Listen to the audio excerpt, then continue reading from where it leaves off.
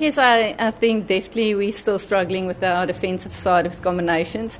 We still want to work alone. You can't defend as an individual. You need to defend as a team. You need to defend as a combination. And we struggle with that communication. So, but bringing in Pumza again now for the England test, January, Carla's coming back. I think it's important that you have depth, that you have that second combination that will also work for you if there's an injury. So things that we need to work on is definitely more combinations. It's not, only one combination won't always work for us.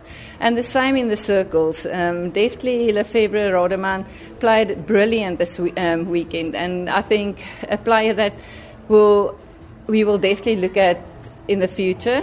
And with Marijke, with her retirement in that position specifically, I think she's a player that will give us options.